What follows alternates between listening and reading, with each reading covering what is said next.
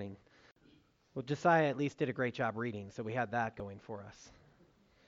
But this morning is our second Sunday in the Gospel of John, and we're going to look at this relationship between signs and what God is pointing to.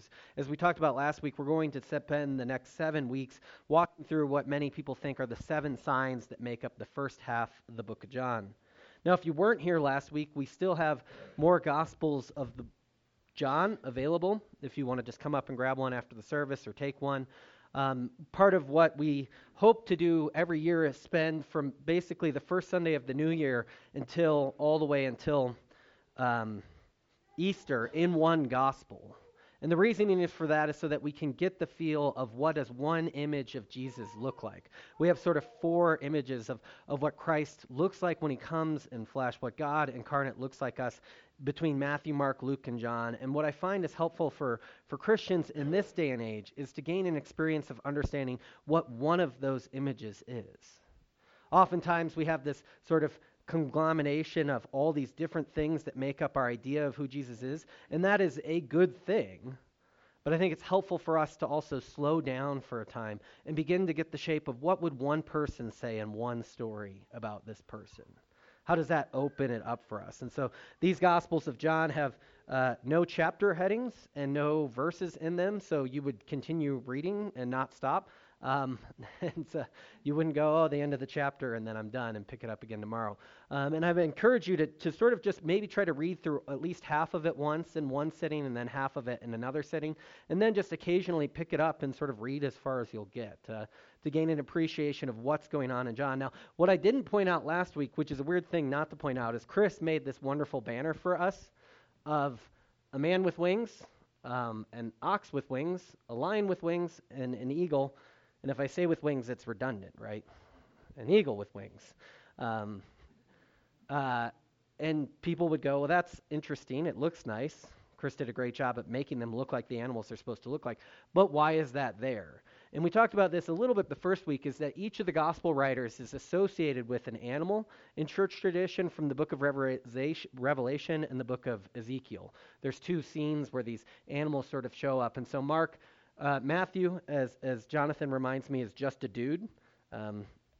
Luke is the winged ox. Mark is the lion. And John is the eagle.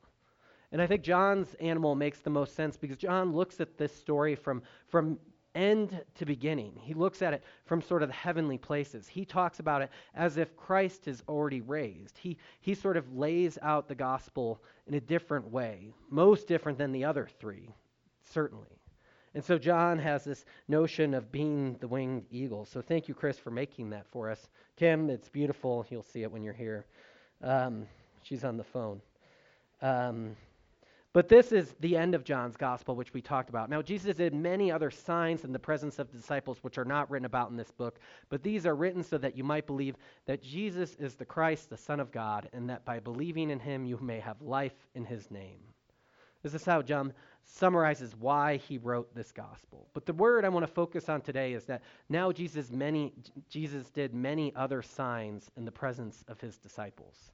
First off, I'm sure like most of us is like, it'd be nice to know all the signs he did in the presence of his disciples. Why just this? And just reading this, you might say, well, there's lots of signs then that he does in this gospel, or there's lots of signs that John is going to tell us about. And in fact, John doesn't tell us a lot about these signs. John gives us the 7, but there's not much more there. And it's written so that you might have life in his name. This is Semeion, signs in Greek. And the reason why I want to focus on that word for a moment is because signs point to an underlying reality. Signs point to something greater. So like most of the time when we read the miracles in the Bible, which is not a biblical name, the gospel writers each would use mighty deeds, marvels, or remarkable things. Those are the Greek words that would most often be translated as miracles in our English. But that's not a word they would have been familiar with. And I think it's helpful to think of mighty deeds, marvels, or remarkable things, because miracles for us are something in which you believe or disbelieve. Those are the only 2 categories available to you. But with mighty deeds or marvels or remarkable things or signs, there's something else available there. It's not just raising the question of do you believe in this miracle or not, But do you understand the underlying reality that's coming up in these signs? The gospel writer uses, I think, signs, and it shows up in other gospels too, to point us to the idea that these aren't just things that make life better for the people healed or for somebody, is that they're actually signs pointing to a deeper reality that's available in Jesus Christ. It's something much larger that's being opened. It's a different change that's happening. And so often we read them and say, could I believe in that or not? But what we're missing is the underlying thing. Now, the hard part with John's signs is that we have this sort of just the facts notion of Christianity. And John's, this sign of all, just the facts, is hard.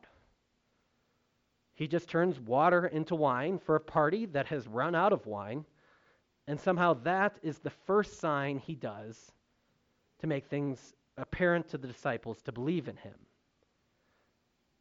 It's a weird sign, right? Because it doesn't even really solve much of any big problems. I mean, if you're deaf and you get hearing, if you're blind and you receive your sight, we can point to those, or these as good miracles. But this one, it's like, hey, they drank a lot, is sort of what the text says, which is the other weird part of this, is that if you're just the facts, it's they ran out of wine at the point where it seems like people had had enough, but now they pull out good wine, and that's the miracle here. Yeah, we'll get to that. It's not a small amount of wine that he provides at the end of this wedding fest either, and so it's a strange miracle. But I think if we move from just the facts understanding of miracles, what just happened? This had to have been this way. To what's the picture of the underlying story that God is representing for us? It opens up some of these signs and miracles for us in a new and marvelous way. It opens up a way in which we can understand these differently. And so if we were just to do just the facts on this wedding, it would be that 3 days later they went to Cana. This is the town that Nathanael is from, and he has told Nathanael that you'll see greater things than what you saw when I predicted that you were sitting under a tree. One of my favorite parts about this one is that his mother comes to him and says, they're out of wine. The wine has failed. In the bulletin it says, the wine is failing. Which is a translation that our English translations don't capture well. What's happening is that the wine is lacking, that there's something not there anymore.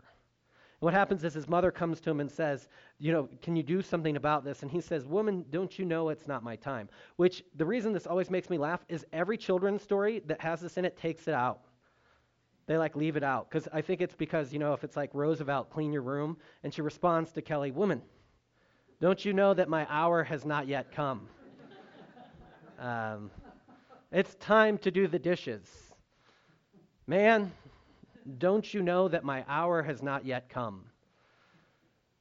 And on some point, you got to give props if they do that, because they're quoting scripture back to you. I mean, this is sometimes the goal of parenting, and yet they're doing it in a way that you're like, this is not helpful to the situation. Although props for quoting John back to me. So normally it's taken out of children's Bibles or children's lessons, which always cracks me up, because that's actually not the Greek either. Is that he could have been saying, Madam, don't you know that it's not my time? He could be saying something more soft than that. But and if you have lots of Bibles now, I love it, have asterisks that says, does not connotate disrespect. I don't know if yours has one. That when he says, woman, this something happened to us at some point in world history where if somebody says, woman, don't you know, it just automatically means disrespect, so much so that it's footnoted in Bibles today. That it's in yours? Yep. Yeah. Yeah, which it may not have been. I mean, it would depend on how it was said, but we don't have access to how it was said, right? But it seems like even here that Jesus is beginning to do this redefinition of family. And so she comes to him, if we're just following just the facts, and say, can't you do something about this? He reminds her that his hour has not yet come. And so she says to the servants, well, do what he tells you to do. And so they pull up wine and fill up these purification jars. Now, this is my attempt at drawing purification jars. One has water, one has wine in it. And so they have these big jars that you would wash your hands in when you came into these places, right? And so Jesus tells them to fill them back up. And then in between, when he's bringing the taste of it from the jar to the master of ceremonies, it turns to wine. Like, it doesn't give us the moment the miracle happened. And he says that surely this is who provided this wine. This wine is great. And you've saved it till the end. And so he actually gives the bridegroom credit for it. He actually points out that it must have been him who has provided the wine. And it's almost like he committed somewhat of a social faux pas by providing this last, when the people have had their fill or drank too much or were drunk, depending on which translation you have of the New Testament. But these things, it's like, how big are those things? Brian, what did you say? 30 gallons each. That's the highest they give. So they say 10 to 30. It's Baptists who say 10. It's Presbyterians who say 30. And it says 20 in yours? Yeah, well, it varies. I mean, they don't know exactly the size of them. So it's between 10 and 30. I did the math on the middle number to figure out, what is the amount that he does. And so this is a bottle of wine. Don't ask me how I know. I'm a pastor. I've heard this is a bottle of wine. I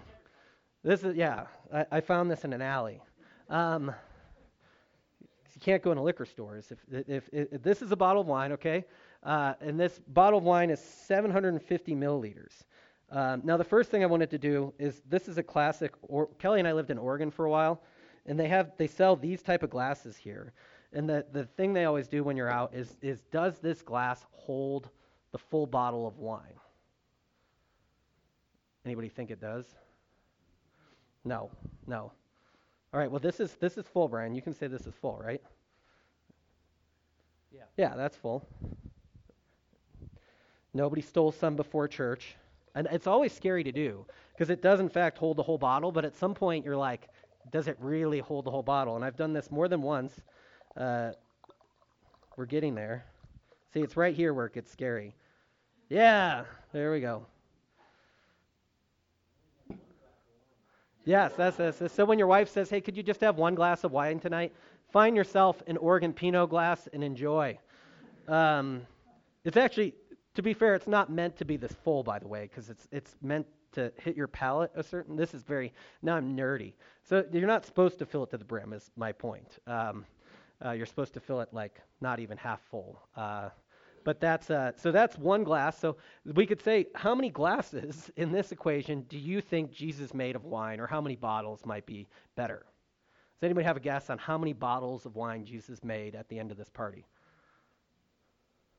This is gallons. If you can convert gallons to milliliters in your head really fast and divide that number by 750, you would have the answer. Buford, you got an answer? No? Any guesses? 600. Shelley is right there. If we had gone with the lower number, it would have been closer to 600, like if it were 10 gallons. If it were the Baptist purification jars, it would have been 600. So he makes 750 bottles of wine at the end of this wedding ceremony. And it should be clear that the weddings go on for days in this culture. They start at the house of the bride, and they go sort of over the course of a weekend or even a whole week. And so they've run out of wine. And it's weird, because you could be charged with a crime, oddly enough, for running out of wine at your wedding. Just a weird, I'm sure people have felt like that in America. We have weird standards around weddings here, but you can't do that here. But you could be charged with a crime. And so Jesus' response here is also a response of compassion. And if you're looking at this from just the facts angle, you could say that this is a generous wedding gift on Jesus' part. Because if he gives you 750 bottles of good wine, then you could sell that and make money, right? You could have some sort of provision out of this. And people argue this sort of, if you take this just the facts reading of the text, is that this is the point of this miracle. Jesus gives good wedding presents. He keeps people from being prosecuted by the law because, if you ran out, or at least shame. I mean, this is a very honor and shame-based culture, so it would have been deeply shameful to run out of wine at your wedding too. And so Jesus sort of just remedies these things here. He just sort of makes these things a little bit better and makes a bit too much of it if you're looking at it that way. But if you look at it beyond just the facts level, what's happening in this story? What if John's trying to point to something greater? What if the sign isn't just Jesus cares about people's social standing, which, you read enough of the Gospels, it's not clear he cares that much about people's social standing, and that he wants to give a good wedding present to this couple. It doesn't seem like that's a good way of understanding this. And so what happens if we open up this miracle as if it were a sign to point to some underlying reality? The first is, I think, is that on the third day is what this story begins with. Now, in Christian circles in the early church, on the third day doesn't just mean like, oh, on the third day, like 3 days later, but actually signifies something of a resurrection. Jesus rises on the third day. And it's weird because you read this story in joint with the one that immediately comes after it, the clearing out of the temple, is you have this giant sort of yes in Jesus' life, the affirmation of marriage by showing up to a wedding, and this no by cleansing out the temple full of corruption and idolatry at this time. And so you have Jesus sort of always carrying these two things of yes and no. But on the third day, we get to yes miracle, and I don't think that's an accident. And what we get is this, what John said in the intro is, from his fullness we have received greater things. So on the third day, Jesus went to a wedding that took place at Cana of Galilee, and Jesus' mother and his disciple had also been invited to the wedding. And when the wine was gone, when the wine was lacking, when the wine failed, as it says in the translation that you have in the bulletin today. This is such a great line, because what it says is that as humans we plan, and as humans we go, and as humans we aim, and what happens is all our efforts at some point fail. You bought enough wine for your wedding, but what happened is Jesus and the disciples showed up, and so it ran out early. It's not a mistake that he's accused of being a drunkard and a glutton at some point too. I mean, there was on social media, somebody was asking this week, what part of Jesus' life would you have want to have been there for? And one of my friends responded, for something he did that caused him to be called a drunkard or a glutton, to be at one of those parties, that Jesus makes these parties, these places.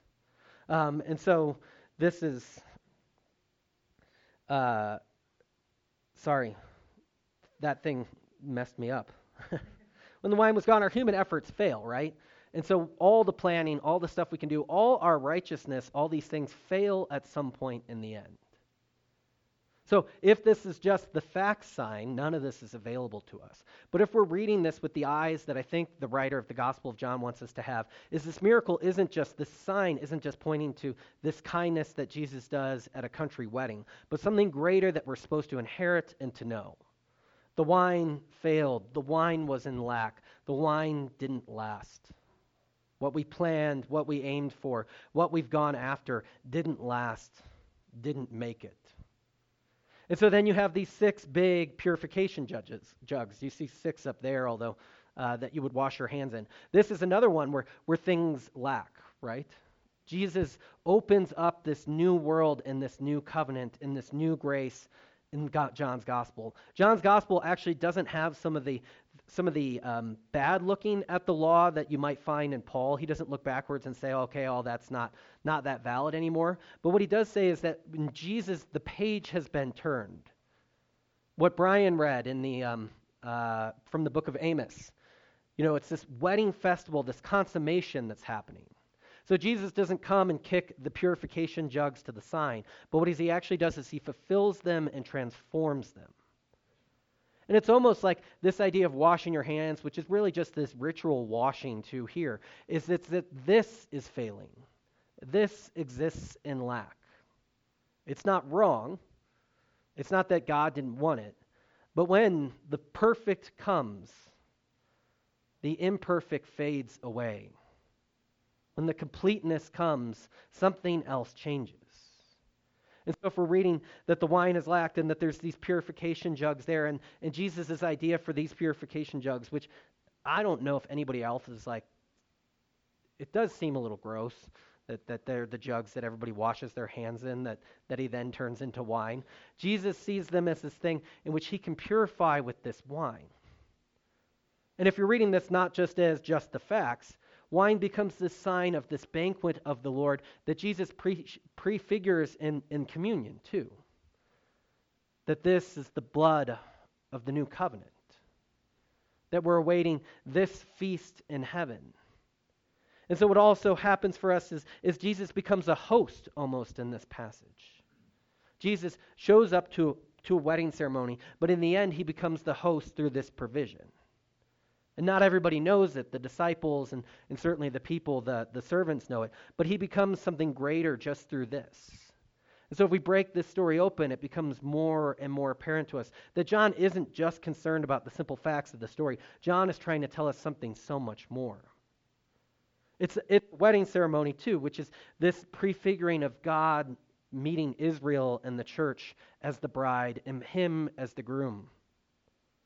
That Jesus is coming for this moment.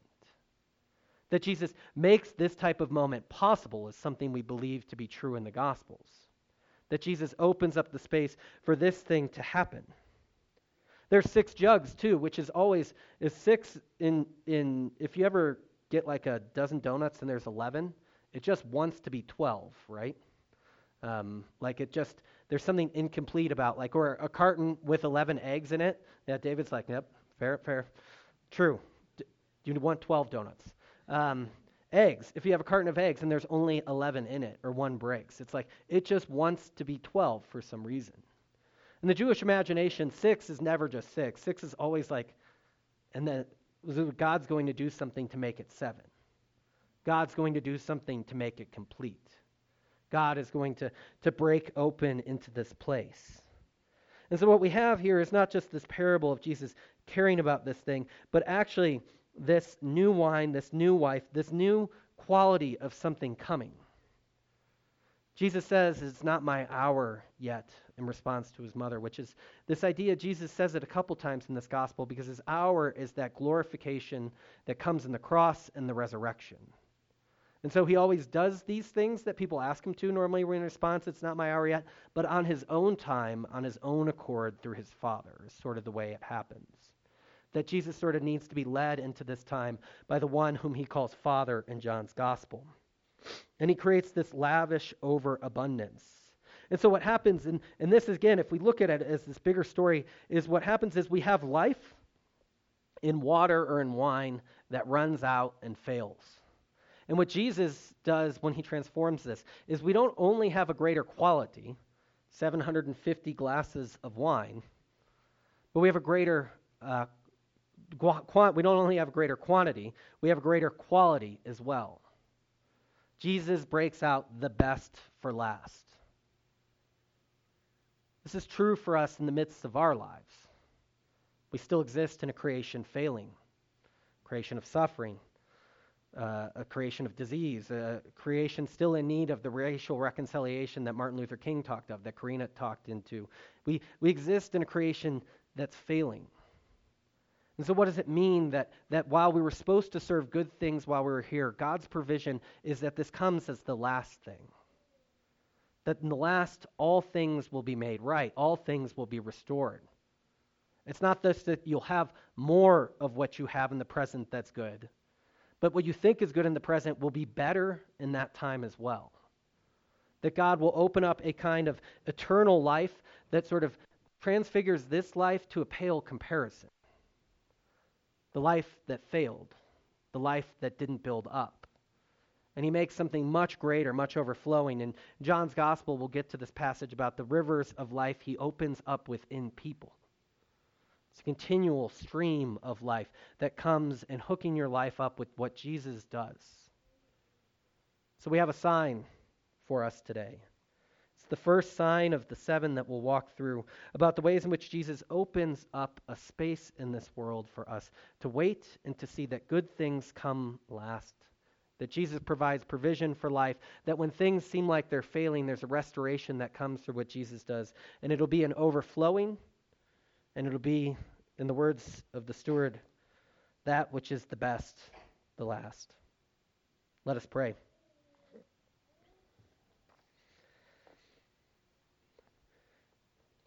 God, you provided at a wedding in Cana. In many ways, this is a good sign just on its facts level. You cared for people who would be disgraced. You cared for people who might be brought charges against for not having enough wine. You responded faithfully in a crisis in which you were asked to do something. But God, also through this sign, we see the deeper reality into which your life pointed through in Jesus Christ. That things lack and fail, and yet you fill up and restore. creation decays, and yet you bring about a new creation, a new life. That life as we know it fades and ends, but you open the gateways and the pathways to eternal life. All of these signs you provide for us in John's Gospel. God of steadfast love, at the wedding in Cana, your Son turned water into wine, delighting all who were there. So transform our hearts by your spirits that we may use our gifts as well to show forth the light of your love as one body in Christ. Open these signs and light and life for us. I ask all of this in your holy name. Amen.